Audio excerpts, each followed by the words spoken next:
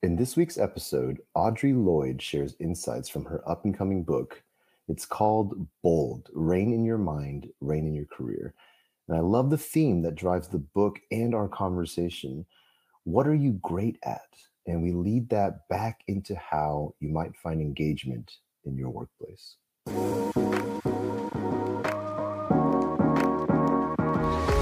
Hello, and welcome to Love as a Business Strategy, a podcast that brings humanity to the workplace. We're here, as always, to talk about business, and we like to tackle those topics that most business leaders tend to shy away from. And we believe that humanity and love should be at the center of every successful business. We're here to have conversations and hear stories about how real people and real businesses operate. Before we begin, I'm your host, Jeff Ma, and my co-host today is the one and only Maggie McClurkin. Maggie, how are you doing today? I'm doing well, Jeff. Thanks. Where's your dog Lincoln? Is he around? Is he in the room? He's at my feet right now. Okay, excellent. I hope he makes a little bit of an appearance later. Our guest today is Audrey Lloyd. Audrey is a business and personal transformation expert. She's an advisor and coach, a professional speaker, and also author of Bold, Reign in Your Mind, Reign in Your Career. She's a communication strategist and change leader with over 25 years of experience across a ton of different industries, but always focusing on the people side of change. So I'm really excited to dig into that with you today. Welcome to the show, Audrey. Thank you. And do you have any pets around you? I do not, but I love dogs. Yes, Maggie has the best dog, and I hope you'll see later. Anyways, we like to start with some icebreakers, and Maggie, I'm going to put you on the spot because, I always keep these a secret until the show. So today's question for both of you, Maggie, I'll go with you first. What's your favorite food to cook? Oh, my favorite food to cook? That's a good question. I really like making this specific banana bread recipe because I have a tendency to buy too many bananas, as we all do. I saw this TikTok recently that was like, I've reached my peak adulthood. I bought 5 bananas at the grocery store and I ate them all this week. I don't think I've ever done that. Nope. But I always have extra bananas, and it calls for 3 overly ripe bananas. And it's the best banana bread recipe I've ever had. It's got like cinnamon sugar in it, and it's swirled, and it's so good. It only lasts about a day and a half in my house after it's made, but I love it because it's just feels like I'm not wasting. Well, I can't wait to try that because I'm going to make you make me some. Audrey, same question. What's your favorite food to cook? Well, I'm not much of a baker, and I don't want to be a braggadocious person, but I'm an excellent cook. So really, I like to recreate recipes. Prior to the pandemic, when I went out much more for, eating out at restaurants, I would try to recreate whatever I would have at a restaurant. And I love spices from all over the world. So I can cook just about anything. I mean, I'm a vegetarian, but I would say my favorite thing to cook is probably seafood. Is there a specific seafood dish or a specific seafood type that you particularly enjoy?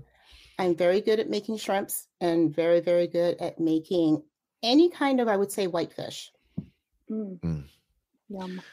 Fun fact about me, if there's shrimp and grits on a menu, I'm getting that no matter what else is on the menu. Okay. Most cases. Yum. Most cases. Okay, so let's kick things off. Audrey, obviously, I want to start with your story, I guess. I always say this, and some people get intimidated because they think they have to share their whole life story. No, I'm curious, Audrey, tell me mainly around like what brought you here today, not to this show, but to this point in your life. Mm-hmm. What are your passions? Tell me about those. Wow, I love telling my story. Thank you for that. So, I like to start at the beginning. So I sound like I'm from the Midwest, but I was actually born in the UK and lived in Jamaica and the West Indies until the age of 5. And then I relocated to the United States and grew up in Western Massachusetts in back of actually the old Basketball Hall of Fame. If you're a basketball fan and you know where the new Basketball Hall of Fame is, and, went to University of Massachusetts, studied journalism. went into the insurance industry straight after and have had a number of different transitions in terms of career. And most recently, well, I shouldn't say most recently because I've been coaching people all along, but most recently, as of a year ago, I did get certified as a professional coach. And so I coach people at multiple levels. And in addition to that, I just recently wrote a book. And as you said, it's called Bold, Reigning Your Mind, Reigning Your Career. And so I think it's the culmination of everything that I basically have said, my whole journey, my whole career life and all the things that I have really learned that I've tried to, compile in that book to share. Awesome. Books. Wow. There are a lot of work goes into writing those and what made you kind of take the plunge? Like what drove you to decide to write a book and tell me about that journey? Yeah. So, it's funny because I have written bits and pieces of this book over the last 8 years. And I've always said I wanted to write a book. But it took me a while, I would say, to find my voice. Like, what do I have to say that's going to be of value to people? And I absolutely love organizations and doing my work in regards to transformation, and have had a lot of lessons learned in my own personal career and has worked very, very closely with companies, particularly HR. So I've seen also, the transformation in companies and in individuals. And so I really just wanted at this point, based on everything that I have seen and known, to write something that was going to be really inspirational, right? And to really inspire people to really look within, to see their best self and to understand that they are unique and uniqueness is a gift and that we need more of that. We don't need more of the same. We need more people who are able to be authentic and unique and offer their skills and capabilities. And of course, with pandemic, we had time, right, to reflect and think. And so it was really just the right moment. Yeah, that's awesome. I'm wondering, I'm sure you've heard success stories from people who've read your book and spoken to them and really resonated with them. What kinds of people or what kinds of success stories have you heard from just that message? It's so powerful. Well, a lot of what I have in the book really is from my hundreds of hours of coaching people. As part of the certification, you have to be certified at the PCC level, professional level. You have to coach over 500 hours. And so I had the privilege for people to invite me and to allow me to go on the journey with them. And so I've had so many stories, and I feel like I've met so many remarkable individuals that, they have said, yes, you helped me, and I hope that I've helped them. But they've also helped me too, right? In sharing their stories and enable me to see that we are all really great. It's just that, how they say that there are blind spots. Sometimes we have blind spots for ourselves that we really can't see our true talent and capability.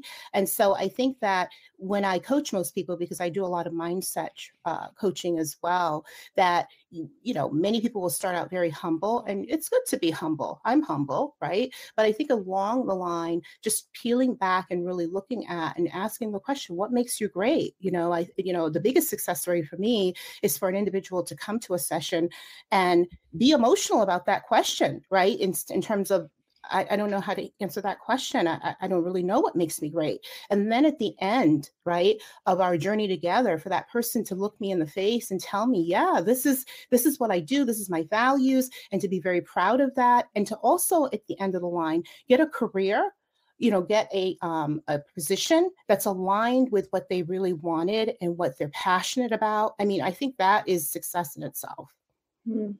So you essentially at the root of what you do are helping people answer that question, what am I great at? Yeah. And it's not an easy question. It's not, you would think that many people, because we're all, these days in particular, you show your best face, right? You all want to be perfect. You never want to look as if you have any imperfections. But when you really say to someone, well, tell me what makes you really absolutely great? What is your gift? What is your talent? It's a little bit of a pause, or you might hear the work story. And I would say, well, no, don't tell me the work story in terms of what you're doing now, because that's just one step on the journey. Tell me almost like how we started out the session. Tell me your story. What makes you great? What about your background and your heritage, where you grew up, your talents and your capabilities, what you've learned, what you've experienced, how you see the world? That's what really makes you great, right? And really being able to step into that and own it and make a contribution as a result of leveraging that as well. I love that. I love that so much. I think there was a list of like the worst interview questions ever, and all of them were just like, every cliche, what are your greatest strengths, what are your like those types of questions along the way. And I don't think we ask enough what you're asking, which is like who we are at our core, right? Like who we are as people, and what value do we bring to the table that's not related to a technical skill or a specific experience, work related. Like I think people have so much to offer and bring to the table as just who they are and what they bring in their character and and just in what they bring to a team in terms of that dynamic. And yeah, I don't think that's often looked at enough. I'm curious if you've experienced, Audrey, like if people are able to answer that question, what are you great at, about others more easily than they're able to answer it about themselves. Yeah, I do think, but I would say that when you're answering that question for others, is that the public face or is that the private face, right? That you're answering that question based on. So like I said, many of us have a public face, right? So we see what people want us to see. It's very curated in regards to that. But, the journey to bold, particularly with the book, is really going inside and making that assessment for yourself. And also being able to see people beyond the cosmetics of what they look like or how they're dressed or how they wear their hair. Can you really see them? Can you see their gifts and capabilities? Can you see their humanity? Can you see what contribution that they can make? That's really seeing people. So to answer your question at that level, maybe not. Yeah. If we go on, someone's social media post or the brand that the person's wearing or how they're styling their hair, they look great. Yeah, I could say, well, she's really put together and she's very articulate and, she has it all. Don't we all? Yeah. Thanks for answering that. I think one thing I'm curious about the book, it came out late last year, correct? Is that when it was 20? Was it? So actually, no. So you might be, there's another book called Bold, but my book is actually coming out. It's not out as yet. Coming out. Okay. It's excellent. Coming out. Yeah. Okay. So it's on its way out. So I'm curious how much of the pandemic is in the book. I've asked because in doing podcasting, given this era, it seems to be like everything is going to have pandemic, flavor to it. I mean, it's changed everything. There's nothing that has come out unscathed or unchanged in the last 2 years. And in fact, the book that we published, Love as a Business Strategy, kind of came out like in the beginning ish of the pandemic. At least we were done writing it, and we actually, like we talk about all the time, like there's so many things we like to add and amend and like do a second edition to, because of the pandemic. It's taught us so much, it's exposed so much, and it's cool that you have a book coming out soon. Did you get a chance to like really talk about the pandemic in your book? So I don't mention the word pandemic. However, I do talk about the future of work a lot. And I give one of the reasons to be bold, to really know who you are, your value, your capability, what you can contribute, that there is a reason to be bold. And the reason is that we're going to need that in an uncertain future. And it's not to be scary, but I think the pandemic was an uncertain future. Right? It's an accelerated future. And so when you know who you are and you have that foundation, regardless of what's going on around you, you have an anchor, right? And so that's the take that I have on it. And that's how I brought pandemic into the fold in terms of the book.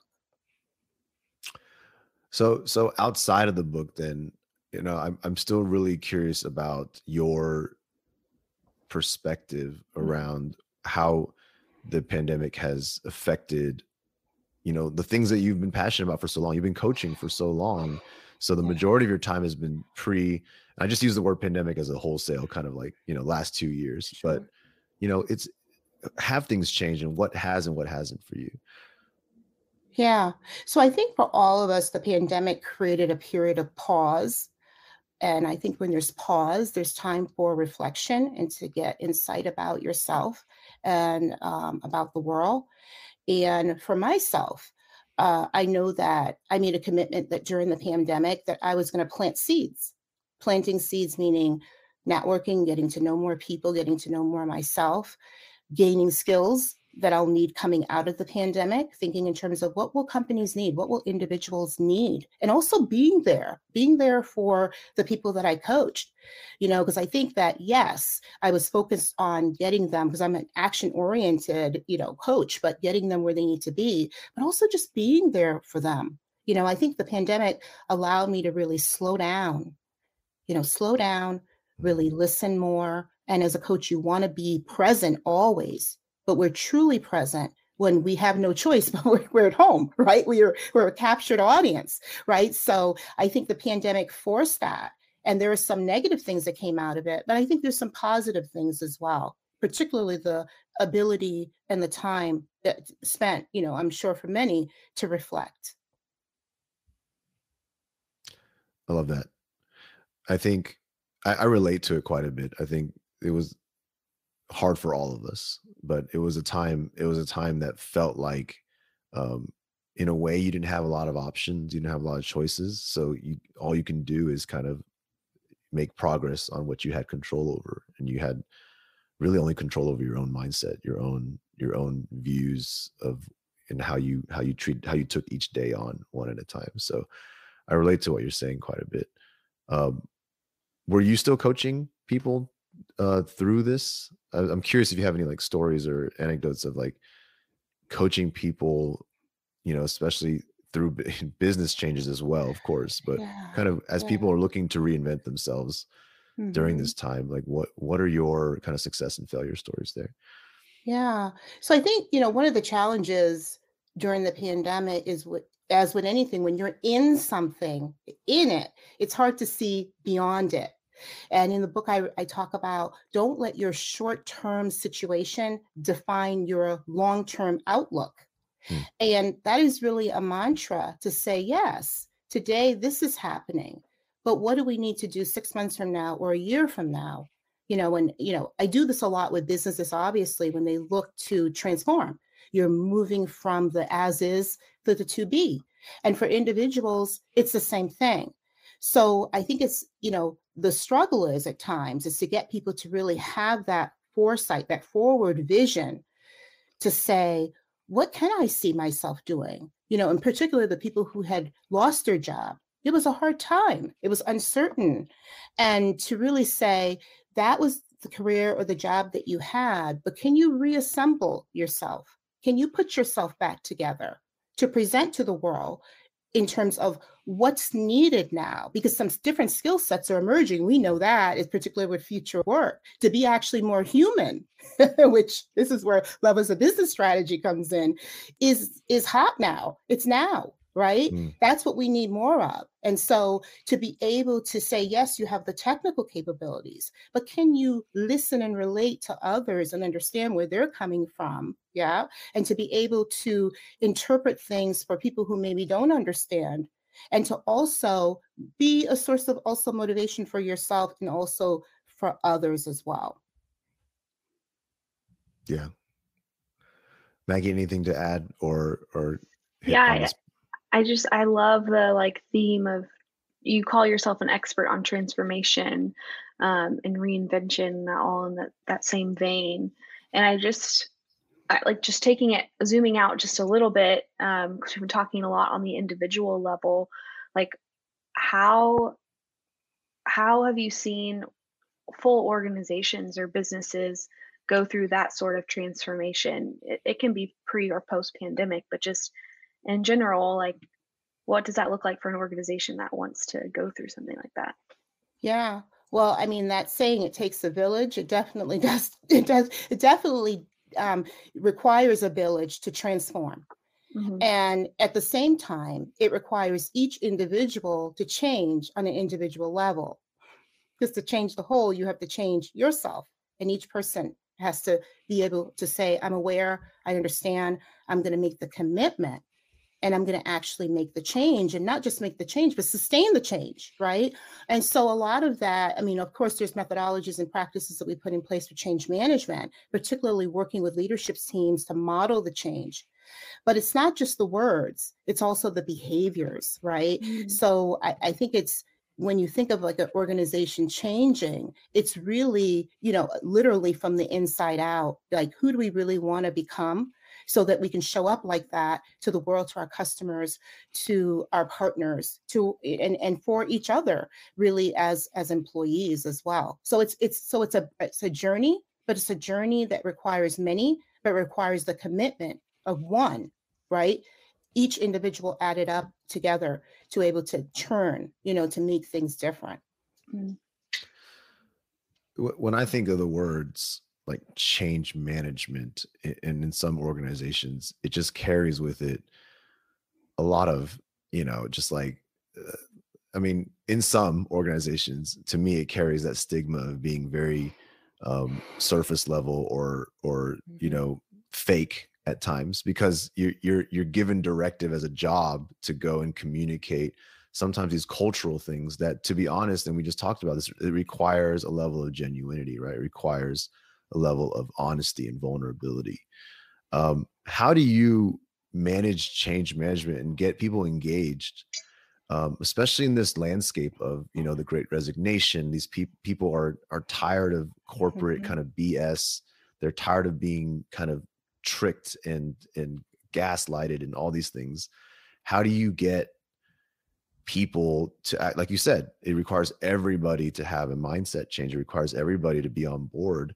How do you get people to really believe in that? How do you get people to actually engage with you if you're, a leader, or if you're in a space where, despite your even best intentions, they still might come off as disingenuous?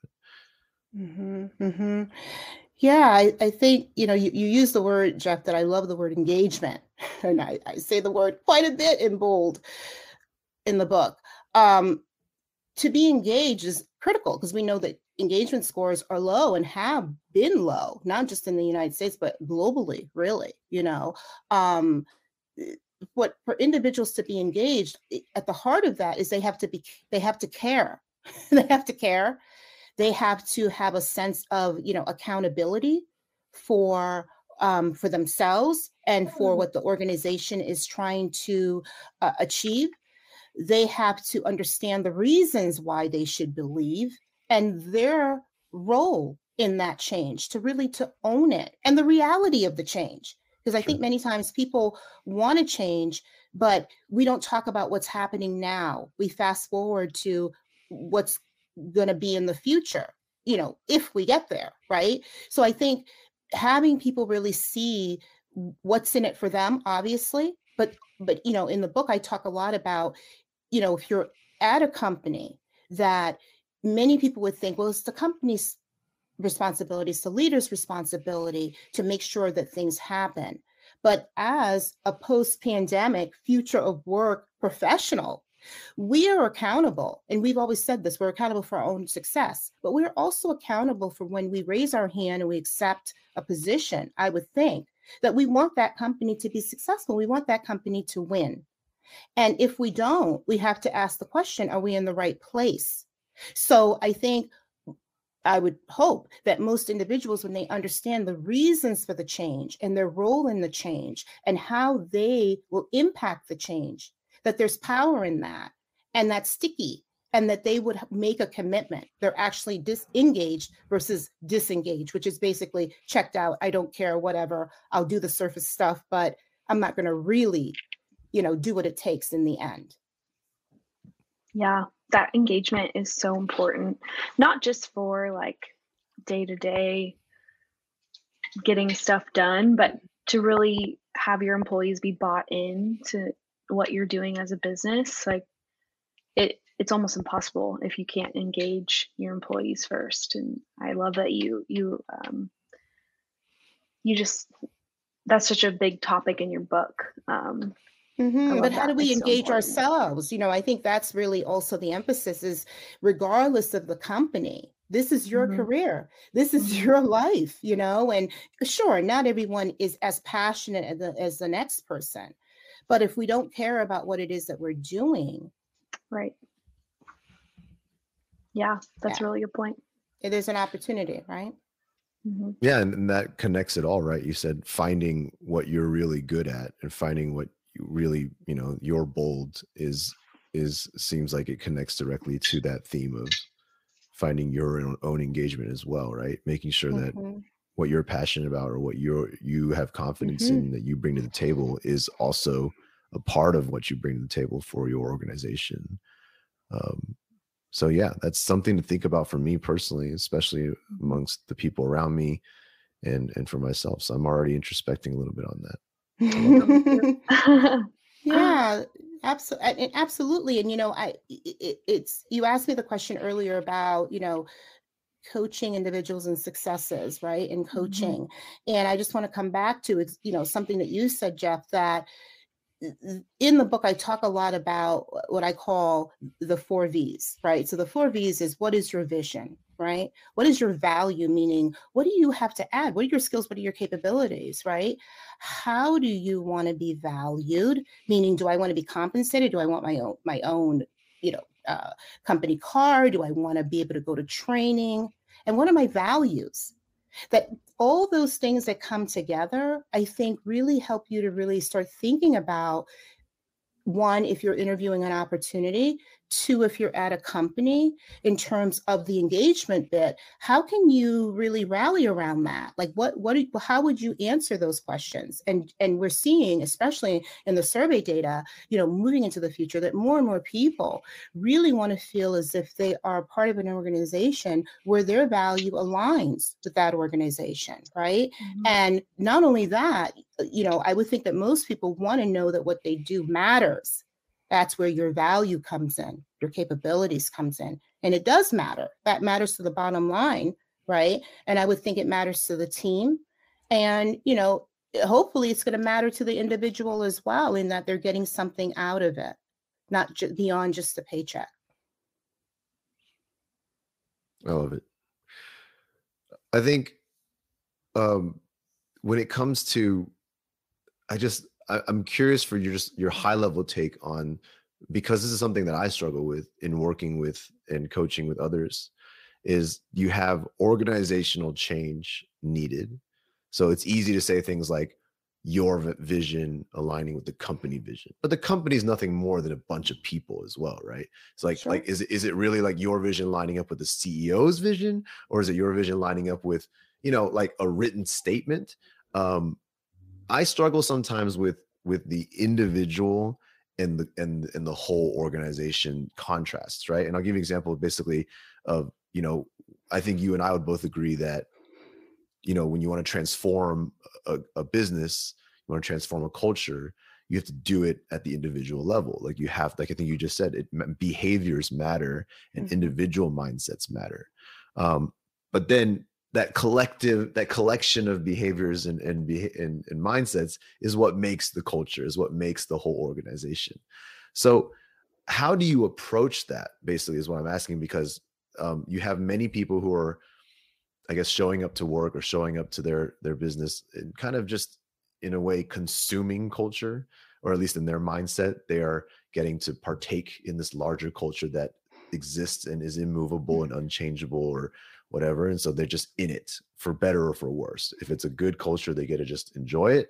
If it's bad culture, they hate it. It's toxic. They just want to get out of it. I rarely see people kind of owning up to their piece of the contribution to culture, because it is ultimately everybody's individual kind of contributions that make up culture. So where do you begin, I guess, like when you work with people and organizations who have problems at the organization and individual level, how do you tackle that? Yeah, well, that's a great question. rubbing my hands together. Where do I start? So, that's a really good question, because I think that what is culture, right? Is culture the statement, like you said, or is it what I see and what I experience? And, I was recently actually just having a conversation with someone, and they were talking about when you go, for example, to a training event, and I'm going to make a parallel here, but when you go to a training event, you don't, studies will tell us that a month later, you don't remember necessarily the content, but you remember the feeling that you got from the training event. And, and 2 months later, you probably have lost 90% of the content, but you kind of say, oh yeah, it was really great. I kind of don't remember what they said though. And the parallel is, I think, is that with culture. Now, I can't remember for most of the companies that I've worked for, and I've worked for really great companies, what the culture statement was, or even really the behaviors in terms of the written stance. But I do remember the feeling, and I do remember how people showed up. And I think that in cultures of high accountability, people also keep each other accountable, right? Not in a bad way, not in a punishment way. But I think when you lead by example, you influence and you motivate, and people are always watching those around you. And so it's almost like culture or, traditions in your family. It gets passed down, right? Through stories, through what we say, how we're rewarded, how we talk about people, right? And so I think that in companies, you're right, it's the individuals, the people that really live and breathe it. And they live and breathe it, what I would like to say, through the feeling that you get, which I think is also intention, but it's also authentically how you show up.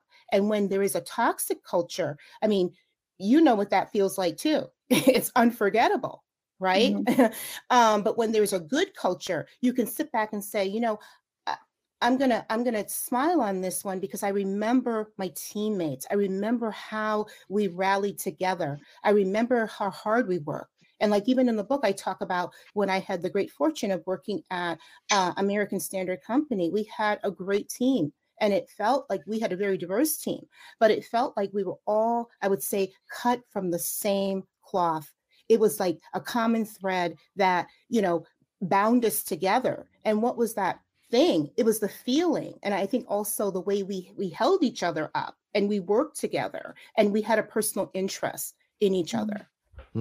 Yeah, something you said really reminded me of, I loved what you said about like, you remember the feeling. And I just want to share this really quick story. And Jeff knows this. I've shared this about this company I've worked for before. I don't know if I've shared this story, but we had this list of values, and they were on posters all in the office, and we had to memorize them. When you were a new hire, like you had to memorize them, and in front of the whole company, you would be called out to like recite them in front of everyone, like as a new hire.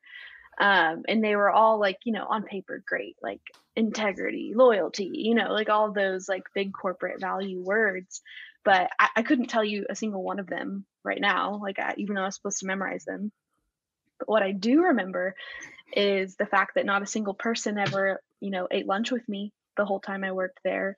And what I do remember is that on my very last day, like after I'd quit and was leaving, I'd been there for a year, and some girl that I worked with for a year was like, "What was your name again?" Like, that's what I remember about the culture. And like, it's not what companies think culture is like making these big like gestures and coming up with these visions and mission statements and values and sticking them on a poster on the wall and calling it a day. But at the end of the day, that really did nothing for this culture. I don't even remember what they said. So yeah. So I think it's really, what you're saying is to live it, right? For the individuals to really live it and to show up and exude it. Show me, don't tell me. Exactly. Yeah. Audrey, before we run out of time, when does your book release? When do you plan on releasing that book? This month in February. I don't have an exact date as yet, but it is coming this month in February. And again, it's bold: reign in your mind, reign in your career. and it will be definitely available on Amazon. Excellent. And maybe when this episode comes out, it'll kind of coincide. This can be like your launch episode. That'd be great. Yeah, it'd be great. Yeah. So please go check that out. If it's not out yet, go look for it. If it's out, go buy it. Audrey, thank you so much for taking the time today.